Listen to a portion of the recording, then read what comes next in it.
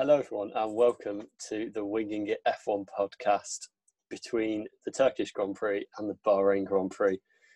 This episode, I'm here with Freddie Coates and a very well-rested, well-slept Nigel Chu. Freddie, how are you? Oh, I'm doing well. I'm not well-rested at all, though. I had to get up to record this podcast a couple of hours ago. Yeah, and Nigel, you're looking very au naturel and fresh this fine morning, soon to the afternoon. Not. How are you? I'm really not fresh at all. I feel absolutely horrible. We'll dive straight into it. The third question. We're looking at news that's come out over F1 over the past week. A bit of a look back at the Turkish Grand Prix as well, and a bit ahead to Bahrain. First thing is, how comfy is Nigel's bed? And he was asleep for a long time, Adam. I think it's going to be one of those. You don't know when I went to sleep, though. Yeah, but we were waiting for you for a long time. We were checking on Facebook when you were last active.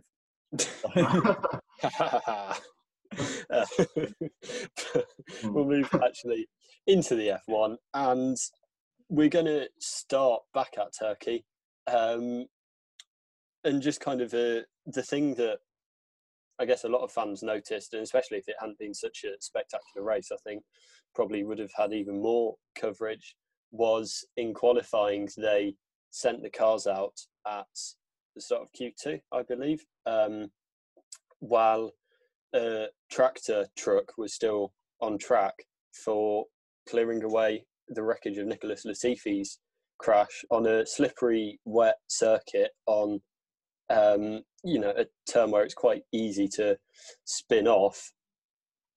Yeah, kind of what did you guys both think kind of when you first saw it, first of all? It's put a stain on what has been a brilliant race weekend, unfortunately. It was a horrific decision to start Q2 with the knowledge that there was a crane on track recovering a car that had spun out at the end of Q1. So they had the 5-minute lull in between the sessions, and they just chose to start it with the knowledge that it would be a minute at most. 40 seconds was the figure given for the car to be cleared. So rather than waiting a minute to start Q2, they just sent the cars out with a crane on track, not VSC conditions or anything, just double wave yellows around turn 8. Turn 8 as well, the infamous turn 8, as we called it for the majority of the season when we've been talking about Turkey, the corner that has put fear into drivers for years on this new tarmac layout, new asphalt layout, which was spinning cars off all weekend. Latifi improved in Q1. You can spin there and crash, and yeah, it was the complete ignorance of the race direction to just forget about Jules Bianchi in 2014. Forget that if there's a crane on track, the car can spin off and hit it, even if it's safety car conditions, which is what happened to Jules. So it's a horrible thing to have happened. I think it's just ignorance from Michael Masi and the race director. He was informed by the clerk of the course that the crane would be gone by the time the cars got round there, about 40 seconds or so. It wasn't, and there was a green flag immediately after saying, go hammer and tongs, why not? So it's just wrong, isn't it? It makes it even worse that it was raining as well. Cars can go for any moment. The track was incredibly low grip. It was like an ice rink all the way around. It's a pretty poor error. It's not the first time. It's not the first big mistake we've seen. Obviously, we saw Stroll at Imola a couple of races ago. Michael Masi's just got to be careful, because ultimately he is the one making the decisions, because he is the race director. Now, I do think in general he's done a good job, but I think there's been quite a few unnecessary mistakes this year, and he's just got to be a little bit careful of that, I think. There's been a lot of situations that are developed which are just so strange. For instance, like Leclerc in Barcelona driving for 2 laps without seatbelts, no investigation, not even from. I mean, that's an FIA thing, but it's also a Masi thing. That's his job to refer that to the stewards. Then you've got the same with Kvyat at Turkey had loose seatbelts. I don't know when. I haven't looked into the details of that. I've just seen the broad story, and I think that's for the race. He had loose seatbelts. That wasn't investigated at all because nothing's happened. And there's more. The safety car lights in Mugello went out before, just on the final corner, to inform the drivers that the safety car was coming in. When we knew halfway around the lap from the graphics it was coming in, but the drivers, they're going to be focusing on the safety car lights. That's last port of call, particularly for Bottas at that point. And that caused a massive pile-up because the cars were in weird positions for a safety car, more weird for a safety car restart than usual. So there's just a few lapses which haven't, just as they're building up, haven't sat right with me. He did do a good job coming in 2019, particularly after the really unfortunate passing and shock death of Charlie Whiting at Australia in 2019. Michael Masi stepped up because he was there, and now has done a really good job, and in some situations has definitely made the right call. I'd say there's been a few situations where it's been touch and go, and I'd say, yeah, fair enough, you've done a decent job there. I think there's a few sessions where some people would probably have not stopped it where it's been fine, actually. I think but some people would have stopped it where I think it's been fine. I think Masi's been okay with doing that, with trusting the skill of the drivers. But there's trusting the skill of the drivers, and then there's just putting them in harm's way. And what this episode makes me think is, was the track safe for them to drive on in Q1? Did they start Q1 too early? If they were that pressed for time for the light, for instance, on Saturday, were they that pressed for time to just start Q1 then? They run out of all the delay time with the red flags because of the wet conditions. They just started because they felt they had to. And that's what worries me, is that every call now is going to be questioned because of all of these situations piling up. What worries me is that there's been a lot of these incidents. I mean, Michael Masi always talks about, we'll learn from this and stuff. But eventually, you either learn it and you iron out all the mistakes, or you don't. And for me, I don't. There's too many now. I think he's not got on top of it. I don't think that's the problem. You're either good at the job or you're not quite good enough, and he's just going to be a little bit careful with that, I think, because if we keep seeing these mistakes, how far is he going to be allowed to go? Because one day there will be something that goes really wrong, and it will be that. Yeah, I think when they kind of said afterwards, "Oh, with the benefit of hindsight, we shouldn't have done it," and it just felt like, why do you need the benefit of hindsight to know that, you had the benefit of hindsight in 2014 in Suzuka. You don't kind of need. You don't need kind of the cars to be literally going past the crane and everyone on TV seeing that and erupting about it to know that it's a bad call. And it's making too many assumptions with driver safety. It's assuming that the crane will be off. It's assuming that the drivers won't get round there when it's still on. It's assuming that nothing will go wrong either with the drivers or the crane or the marshals or the cars or whatever. And they just shouldn't be making these assumptions and genuinely putting drivers' lives at risk, because it's not too extreme or too hyperbolic to say that. It's the worst thing that can happen in F1 at all. And, a lot of accidents that happen, Hubert, they kind of looked at it and, I know they've changed a bit around Eau Rouge, but they've not really kind of had a wider change within the sport because it was a freak accident. It's the same with, Jules Bianchi, they did change things, but, there wasn't kind of too much blame apportioned to the FIA. And then they learned from it and they changed it, and F1 is now safer as a result. And now they're just regressing. And, if the worst has happened, then, he would have been under absolutely huge pressure, because it wouldn't have been a freak accident. It would have been a completely avoidable accident. It's beggars belief. It's just mind blowing to me that they did it, and to gain a minute a minute from A minute from of track whatever. time that was unnecessary. I mean, the conditions were changing all the time, that it wouldn't really make much difference to anything if you started a minute later. Yeah. Everything on a racetrack is designed at full speed, is designed to be there. The Tech Pro barriers, Yeah. cars are designed to hit the Tech Pro barriers at speed. The gravel is there for a reason. The tarmac runoff is there for a reason. What isn't there for a reason is a monstrous crane picking up a car. They're not designed to crash into a JCB that's there to clear a bloody crashed car from the previous session. The crashed car from the previous session proves cars can crash. Even if you're the thickest person in the world, it proves that cars can go off at that corner. And a crane proves it's difficult to sort out as well. The crane is proving it's difficult to sort out. So, oh my goodness me. They're playing God. And it's stupid. Yeah, I think it's just, and we'll come on to another incident that Freddie mentioned before, but yeah, I've not really got anything much more to add. Just how it's just infuriating, and almost as infuriating is the FIA's response of, well, we messed up there, but we'll know next time. And they shouldn't need to know next time. They should have known this time. But yeah, it's, as Freddie said, Daniel Kvyat at Portimao for the Portuguese Grand Prix last month.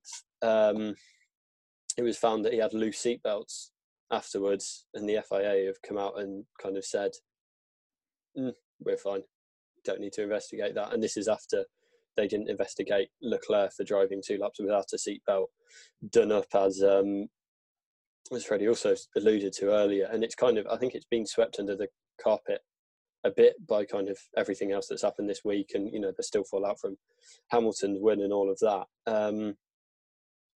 But yeah, kind of, to me anyway, even if they didn't think they needed an investigation, just in terms of the public image of the sport to the drivers and sponsors and fans and teams, having an investigation would have helped rebuild that, I think. Don't know. And there'll be internal discussions, definitely. There'll be internal queries about people's jobs, because there should be, I think, from these episodes. The Kvyat scenario was that he said, I think my belts are undone, and the team told him to stay out with 10 laps to go in the race. And the key word he said there was again. So it's an Why issue. did they not review? They had an investigation with Kvyat stuff. They said it wasn't unsafe, and they said because his belts are slightly loose, not undone. So actually, Kvyat had said undone, which is the wrong terminology. But they had an investigation, and they concluded that the team changed the way they acted accordingly for the final few laps of the race. But the way they acted wasn't to bring, I think it might have been to bring Kvyat in, because if I remember rightly, Kvyat was on the back, because we criticised Kvyat for not finishing in a way that Gasly did. Gasly, finished 5th in Portimao? Yeah. We criticised Kvyat for finishing dead last of the runners. But presumably he would have had to have pitted, to be fair to AlphaTauri. They might have brought him in and sorted his belts out. That's my assumption from that, from my memory. But I think it still seems something that should be really, really hammered in. Yeah. Because you should be making examples of teams whose seatbelts aren't working. And I don't think it's a bad thing for the FIA to come out and criticise people for putting people in an unsafe position. That's the FIA's role. That's the FIA action for road safety. Yeah. So Michael Schumacher, when he turned in on Jacques Villeneuve, was disqualified from the year, and that's the harshest punishment we've ever seen for that kind of thing. People have done that kind of stuff and nothing happened to them. So it feels like they should be going, I think, to the old days. Well, yeah, I think they should be being a bit harsher with these kind of things. I think they probably like Roman Grosjean was not black flag, was banned for a race in 2012 from his Spa shunt that was deemed to be his fault. And I think maybe there should be the threat of that brought back. Yeah, I think this all stems from when they started having those 5-second time penalties. So we just see 5-second time penalties for everything now. When in the past you always got a drive-through or even a stop and go. But you not think if they go to drive-throughs and stop and goes purely, do you think that would then just lead to drivers getting away with more rather than? I don't know. I don't want to compare series, but other series don't have 5 and 10 seconds. It's only F1 which has these 5 and 10 seconds. Other series are super harsh. If you make contact with someone and it's your fault, you get a drive-through, no matter how much of a big mistake or small mistake it is. And personally, I think it should be that way. I would agree with Freddie, actually. I think it would lead to more things going unpunished, or, kind of an incident like in Canada last year. If Vettel gets a drive-through for that, then the FIA are getting stoned, I think. Afterwards. They got stoned for a 5 seconds. Yeah.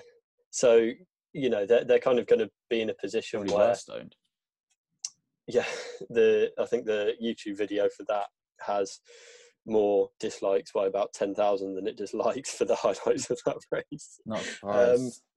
So, yeah, I think, they're going to be in a position where they're either going to have to cut on-track action or let people get away with things. I think the 5-second penalties do a good job.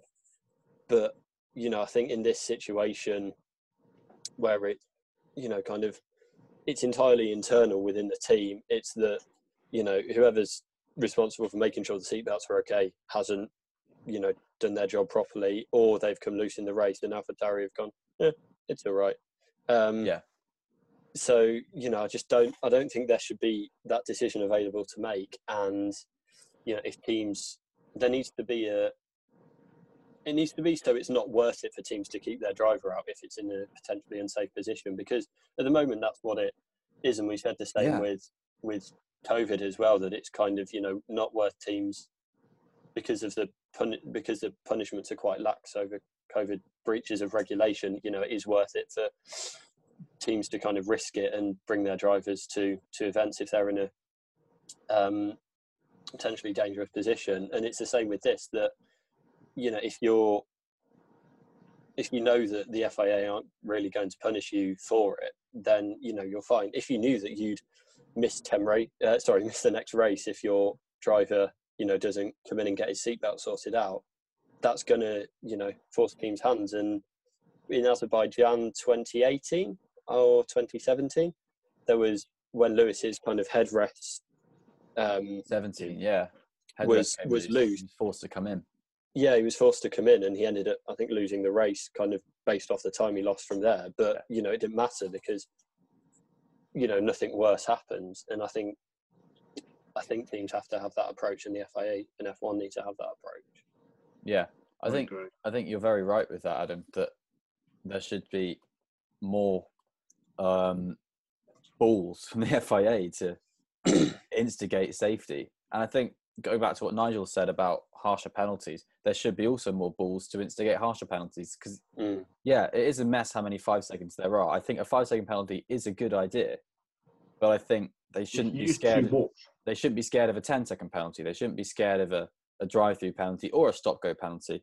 These are now reserved for the harshest of misdemeanors and crimes. The last time I remember there being I want to say 10-second, 15-second stop go is the worst they can do. 20-second stop go maybe was when Vettel bashed into Hamilton at the 10-second stop go. 10-second stop go. All right, at Baku in 2017, and I think they should probably be a bit more inclined to issue those kind of penalties. They're just a really massively inconsistent in penalties, and we say this probably every other podcast, that the stewards just are so strange with their decision making, and they're voluntary stewards. It's not a set of stewards who go around to every race. We have that question raised a lot, and I don't know what's the best situation. Really, it's really difficult, and you can't look at really other series because they have issues as well. Formula E has issues with the stewarding. There was the race, the Saudi Arabia race, first Saudi Arabia race of season 6. They released the safety car, and there was just this crane with a car in the middle of the track, and it's even plainer to see in Formula E because the street circuits are narrow as hell. So that at least in Turkey, you had the track, and then the crane was off the track. This crane was on the track with cars going at full speed. It was unbelievable. And so it seems like an FIA wide problem, not just a Formula One stewarding problem. And I don't know whether there's just needs to be a lot more done in their stewarding training process. And Scott Elkin and Michael Masi, Scott Elkin being the race director, Michael Masi's position for Formula E, both were proteges of Charlie Whiting, and both were 10 races with him as deputy race directors. And that's why they're in these positions now as Masi with Formula One, Elkin with Formula E, respectively, for both of them. And they've handed the protege training with Charlie Whiting. They just need to get I don't know, just get better at it. Yeah, I think it's obviously, it's difficult within the heat of the moment, and we're not saying it isn't an incredibly demanding job, but they're in that position because it is such an important job. And yeah, I think there needs to be more thought about the actual if the worst happens, what that would mean when they're making decisions, because I just don't think there really is. I think this might happen, someone might spin off and hit it. It's not there doesn't seem to be enough weight put on the fact that this could be a fatal incident, or this could completely change someone's life for the worst. Like the government, isn't it? We all get it's a tough job. It's really difficult, but ultimately, you're doing the job.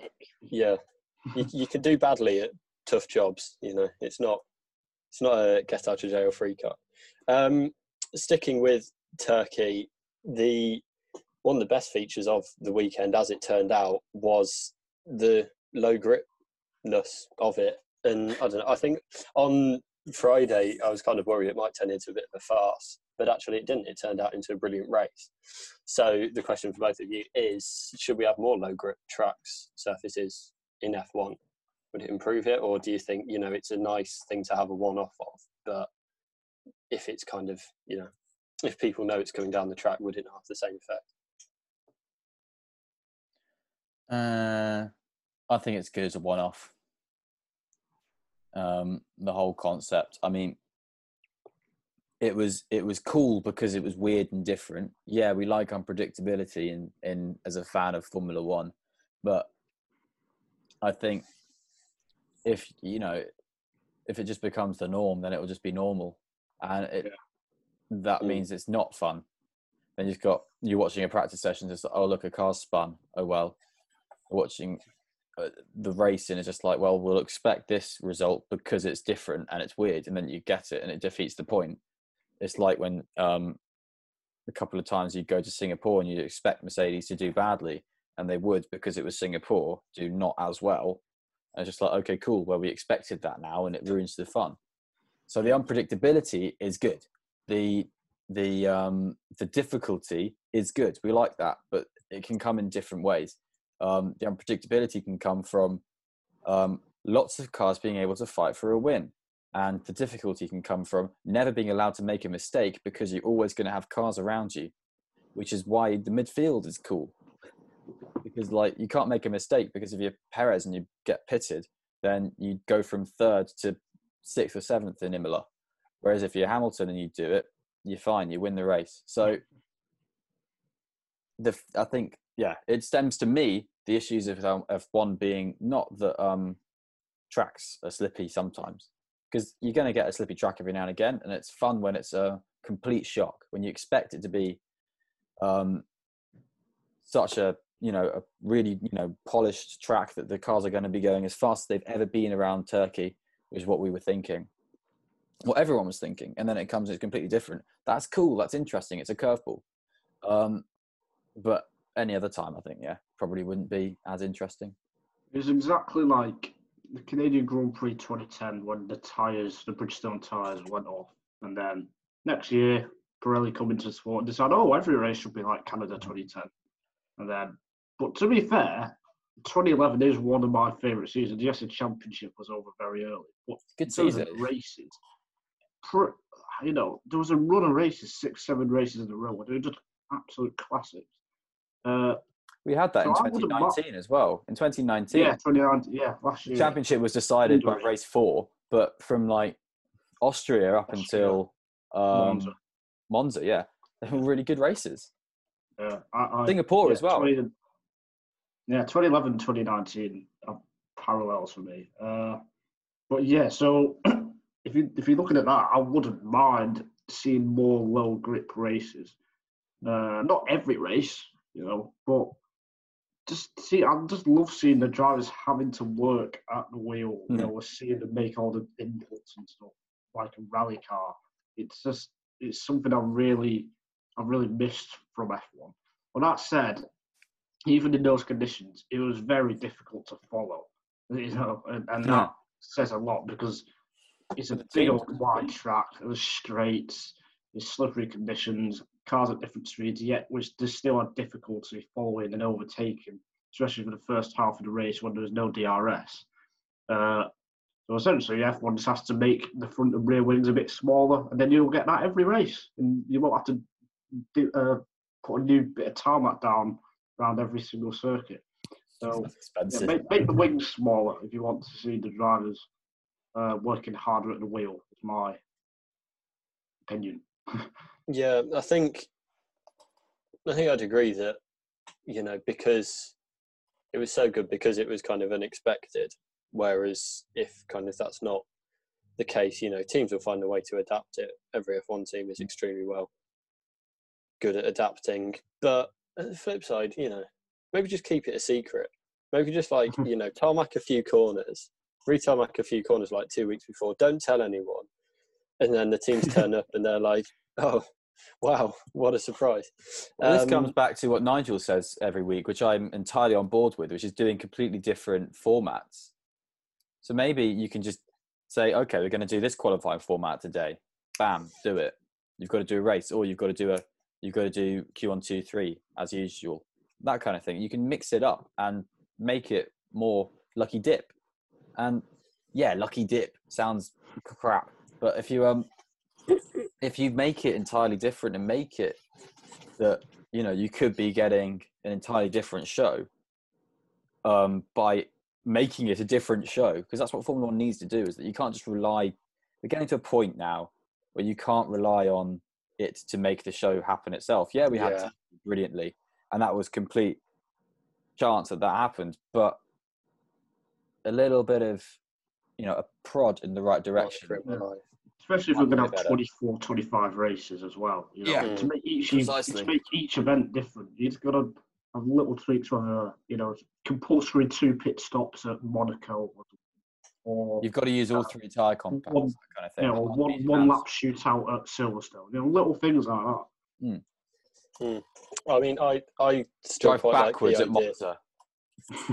I still quite like the idea of just having mystery races. So all the paddocks just after one race, especially if it's a double header, and then they all just have to I don't know, just get blindfolded, put on a plane, and then they just land and they don't know where they are, and then they take the hoods off and it's oh, we're at Bahrain, and they're whoa, and then they've just got to go racing, or even they land at an airport, they get given a map and it's X marks the spot, and they've got to do find riddles and stuff to get to the race, and it's some kind of Crystal Maze kind of meets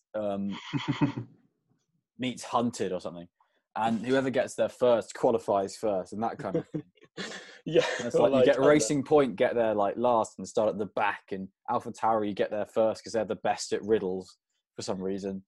And Daniel Kvyat starting on the front row at the Mongolian Grand Prix. Yeah, or not. Yeah, Bahrain's probably a bad example. There's this track in Argentina that's round a lake, and it's the most beautiful track I've ever seen. Street track, isn't it?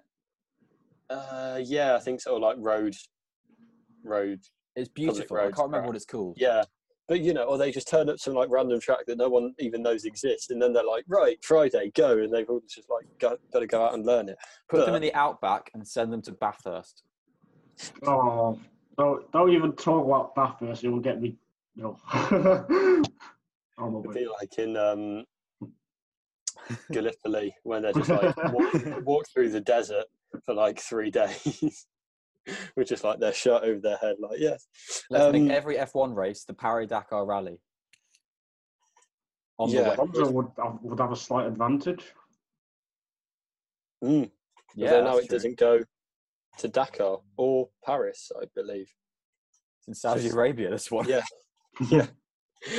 So, and one more thing in our extended Turkish Grand Prix review, mid-race, whatever we want to call it, Fallout. Is Pirelli. Yeah, Fallout. Is Pirelli. And in the doc that we have for planning this podcast, then Freddie's just written in big capitals, damn you, Pirelli. So, Nigel wrote that last week.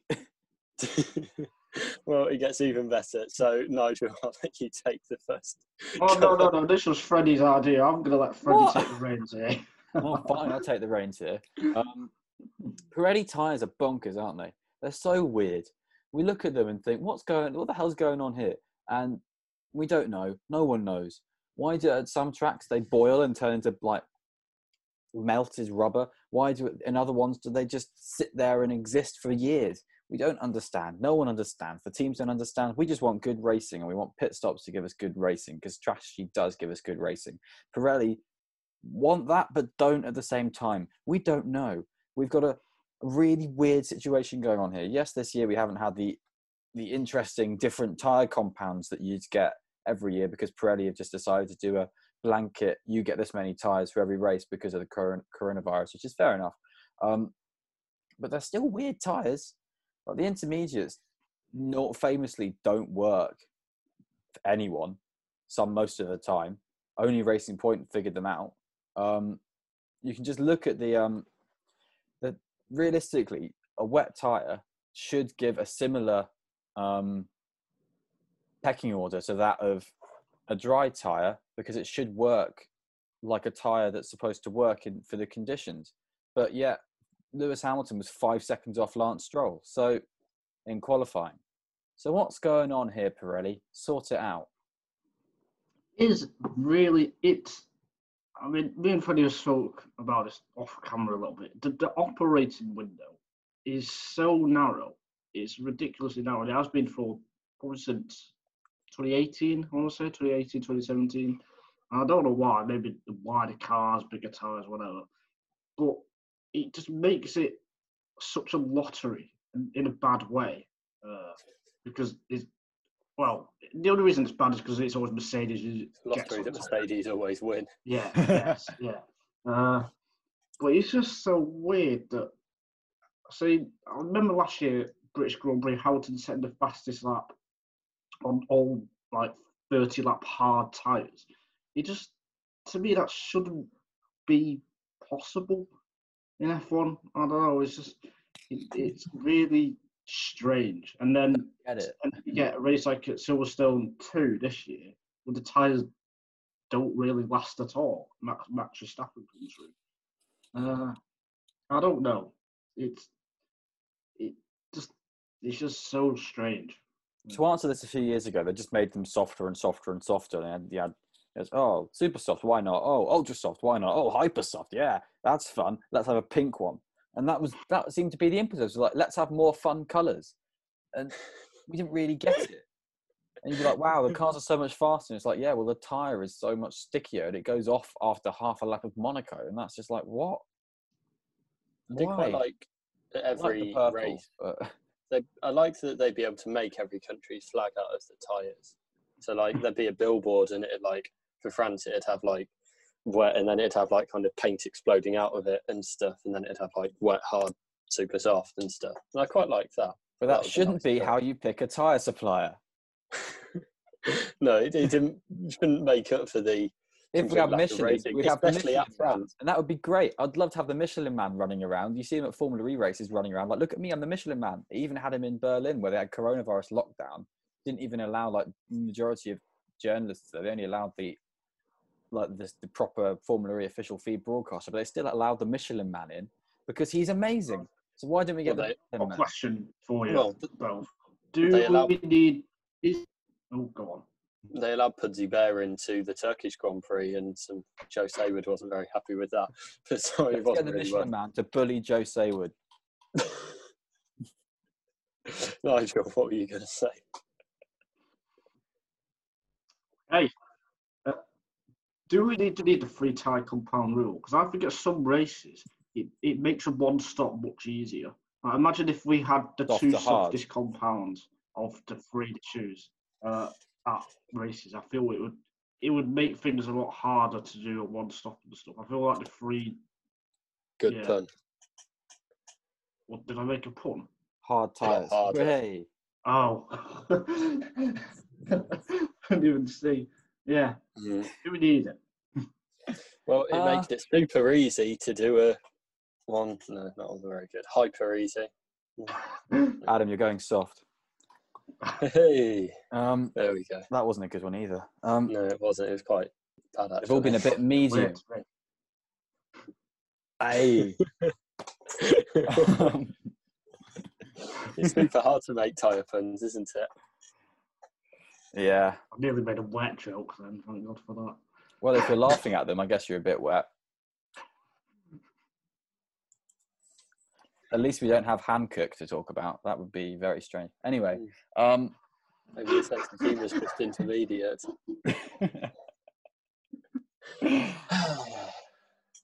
Anyway, before we get onto tyre rims, I'd say that, yeah, what you're saying there, Nigel, is interesting to have, like, because that brings it back to what you're talking about 2011 earlier, with, like, lots of soft, degrading tyres.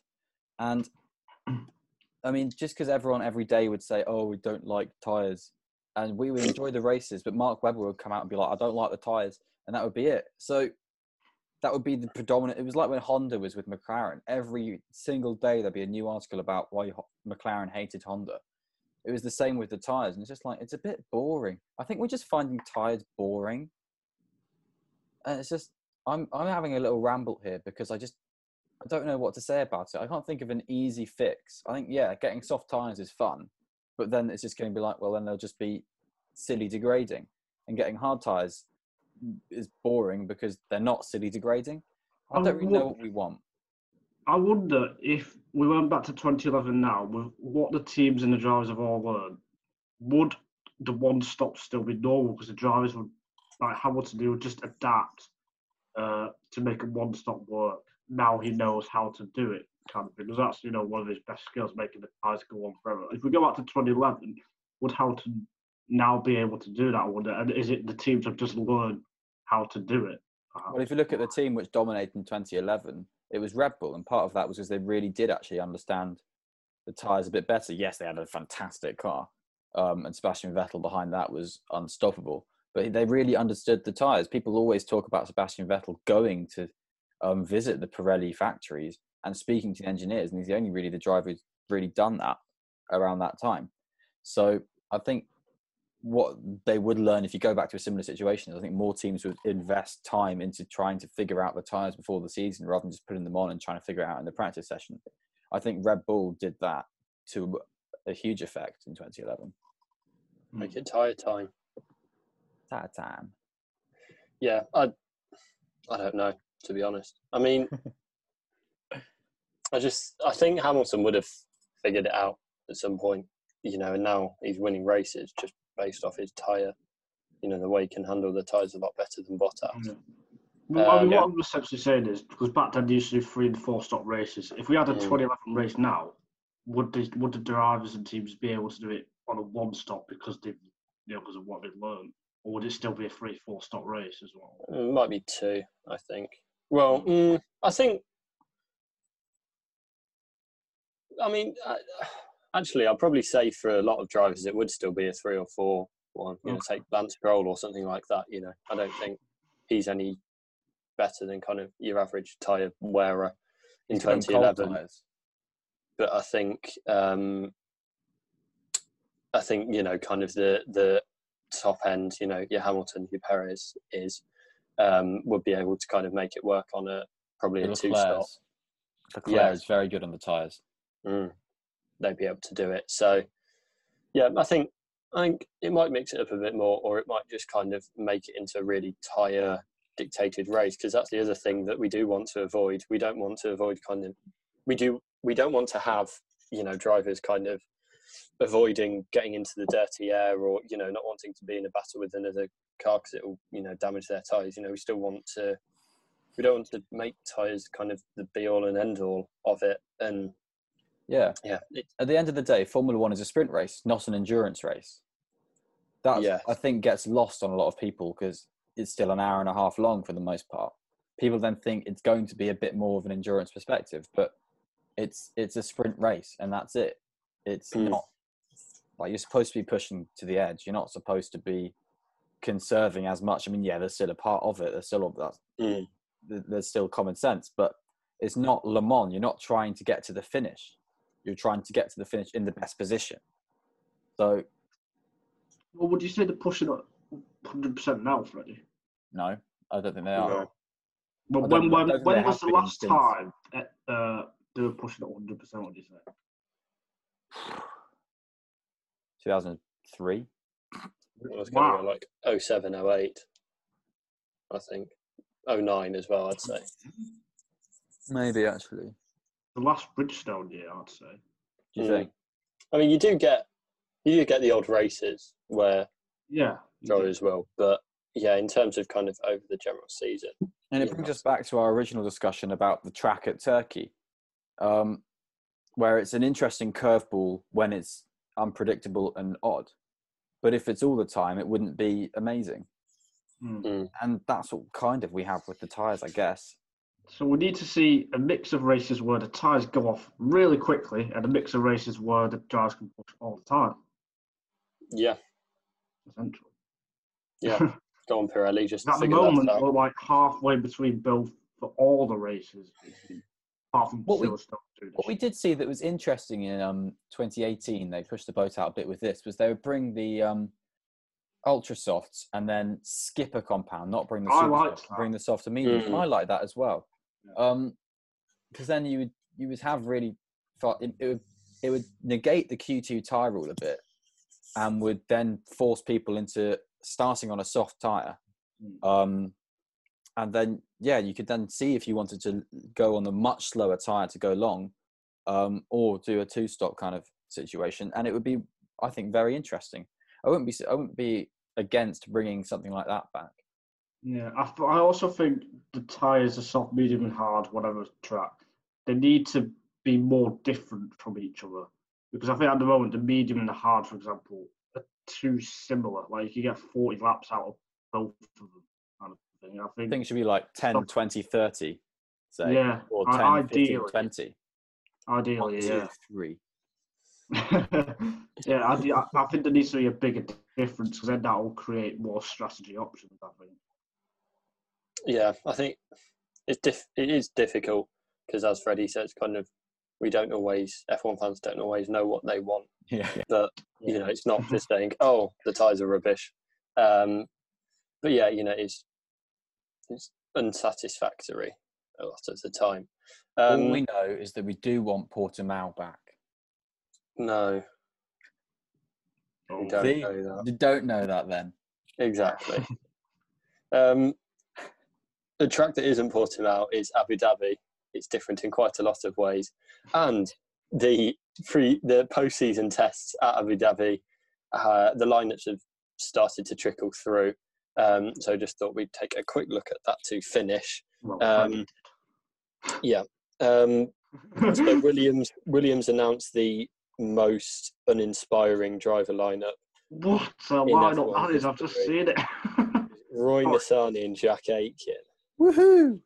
I know, absolutely boss lineup. Alfa Romeo have announced Callum Ilott will be there, and it's thought Mick Schumacher won't. They've not confirmed, but it looks like he'll. Not for Alfa. Not for Alfa. Yeah, I think he'll be at Haas. Ferrari have got Antonio Fuoco and Robert Schwartzman. Renault haven't got Alonso because they've limited. Because he's not a young driver. Yeah, you've got to have less than 2 Grand Prix starts under your belt to compete. And McLaren aren't taking part at all. They've decided it's not worth it for them, and they're not going to be there. So that's all the news we have on that so far. Yeah. Does anything jump out at either of you apart from just the depressingness of Roy Nissany and Jack Aitken? I mean, Dan Tickton has been much better in F2, and he's on the Williams books. Feels like they really want Roy Nissany, I guess, because he's got quite a bit of backing. He's got a bit of dosh behind him. He's not done awfully in his practice sessions, to be fair, but obviously, there's not much you can take away from that, really. Says a lot about the F2 car, doesn't it? Yeah, he's not done well in F2, but he's just nowhere near getting a super license at all. So it's the thing with Roy Nissany. We keep sticking with him. I don't understand. He's had a much better second season in F2 this year than he did in 2018. So I don't know. There is a driver developing there, but it's just not at the rate of someone to get Formula One's attention. Developing from so far back as well. Yeah, he's developing from very far back. He's got a base that's much further away. But he did better than his dad when his dad did a practice session for Minardi and was like 15 seconds off the pace. Chanok Nissany in Hungary, 2006, I want to say, which is just a complete farce because he just got there because he gave it all Minardi wanted around that time, 2005, actually, probably about a 10 quid. You could just get in the car. But you're right. Roy Nissany's he's pure. He's like Alfonso Celis Jr. was for Force India, where he's just there because he's got a bit of backing, and we got to accept that with test sessions. Just seems quite a strange one. Any other things jump out to you? We'll go through the permutations for F1 seats next week when we preview the F2 season showdown.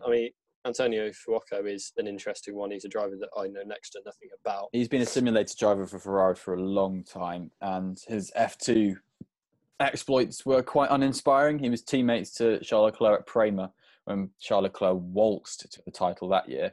And then I think he was teammates at Charouz with Louis Delatraz in 2018 and wasn't very inspiring then. He's just one of those guys who's on Ferrari's books as a simulator driver and is just a guy to roll out when they want to get some test days done, I think, in the way that you can't put Leclerc or Sainz in the car because they've got they've got more than 2 starts. So it's just a driver they've got in their back pocket, especially with Ilott being at Alfa Romeo and Schumacher presumably at Haas. They've got Schwartzman there, and I'd say Giuliano Alesi and Marcus Armstrong haven't done as much for the Formula One seat than Fuoco would have done behind the scenes. Yeah, that's probably fair. He'll bring more information in terms of developing the car than you'd imagine Armstrong or Alesi would. Nigel, does anything kind of jump out at you from this?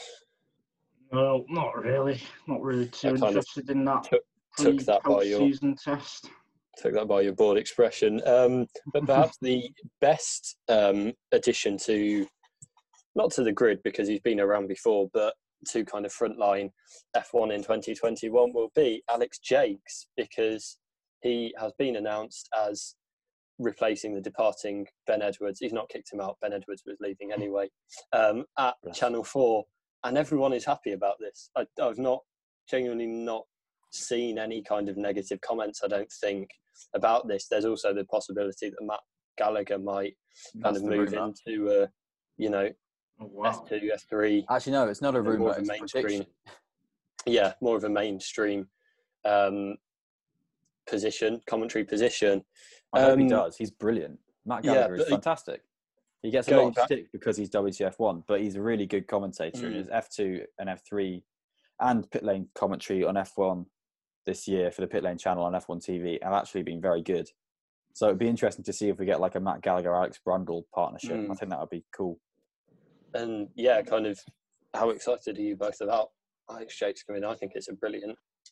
Yeah, I do too. I mean, I hope he does remain with the F2 in the F3 commentary. I do feel too. that, no offense to Mark Gallagher, I think you do a great job as well. But I just think Alex Mm. Jakes, he might know a bit more knowledgeable about those series. But yeah, I thought it's a great appointment for Channel 4. Ben Edwards has done a brilliant job over the last few years since coverage moved from the BBC to Channel 4. And yeah, all a good field news story for F1. Yeah, completely. I'm with Nigel. It would be fun if he could still keep his role with F2 because he is a joy to watch when he's doing the junior series. He really does make some of the battles in that series. And whoever does replace him, be it as we put forward, Matt or anyone else, will have the biggest shoes to fill in motorsport commentary at the moment, I'd say. Could be Will Buxton because he used to do the GP2 commentary, didn't he? That's true. He's quite good at it, actually.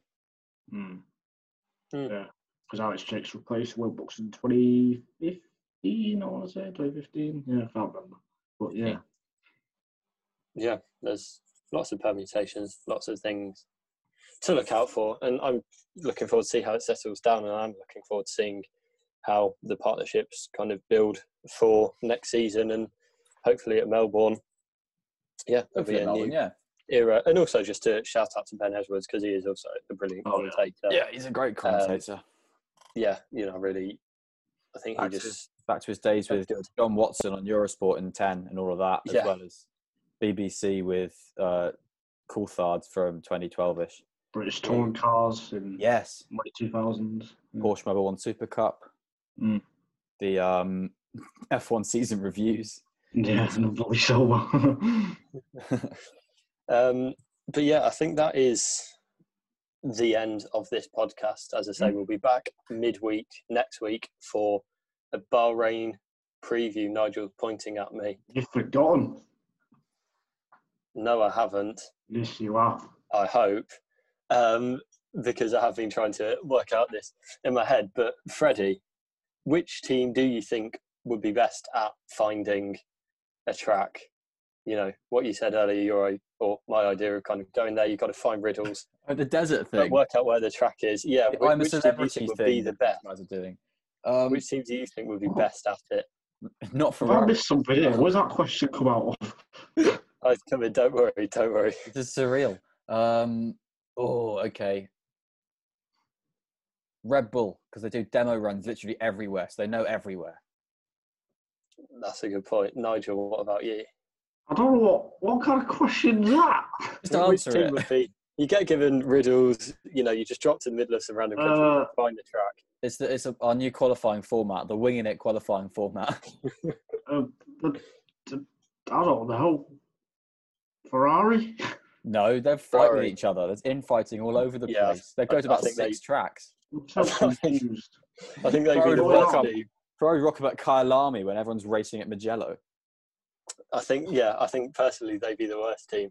But would they be as good at our audience at finding where you can follow us on Twitter and on Acast and You've forgotten, Adam. What's he forgotten, Nigel? I don't know what he's forgotten.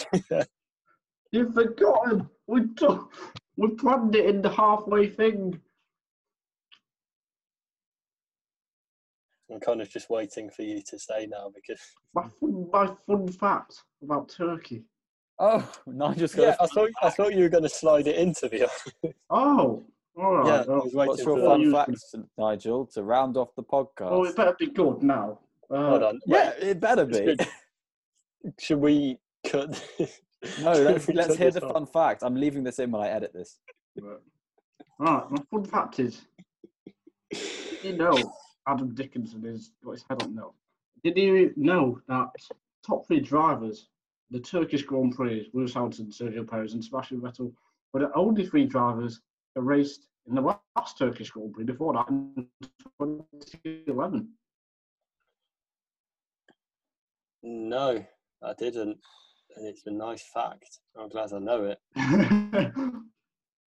Yeah. Thanks, Nigel. He's happy. Right. And on that note, cheers for listening. We'll be back next week. Check us out. Bye. Bye.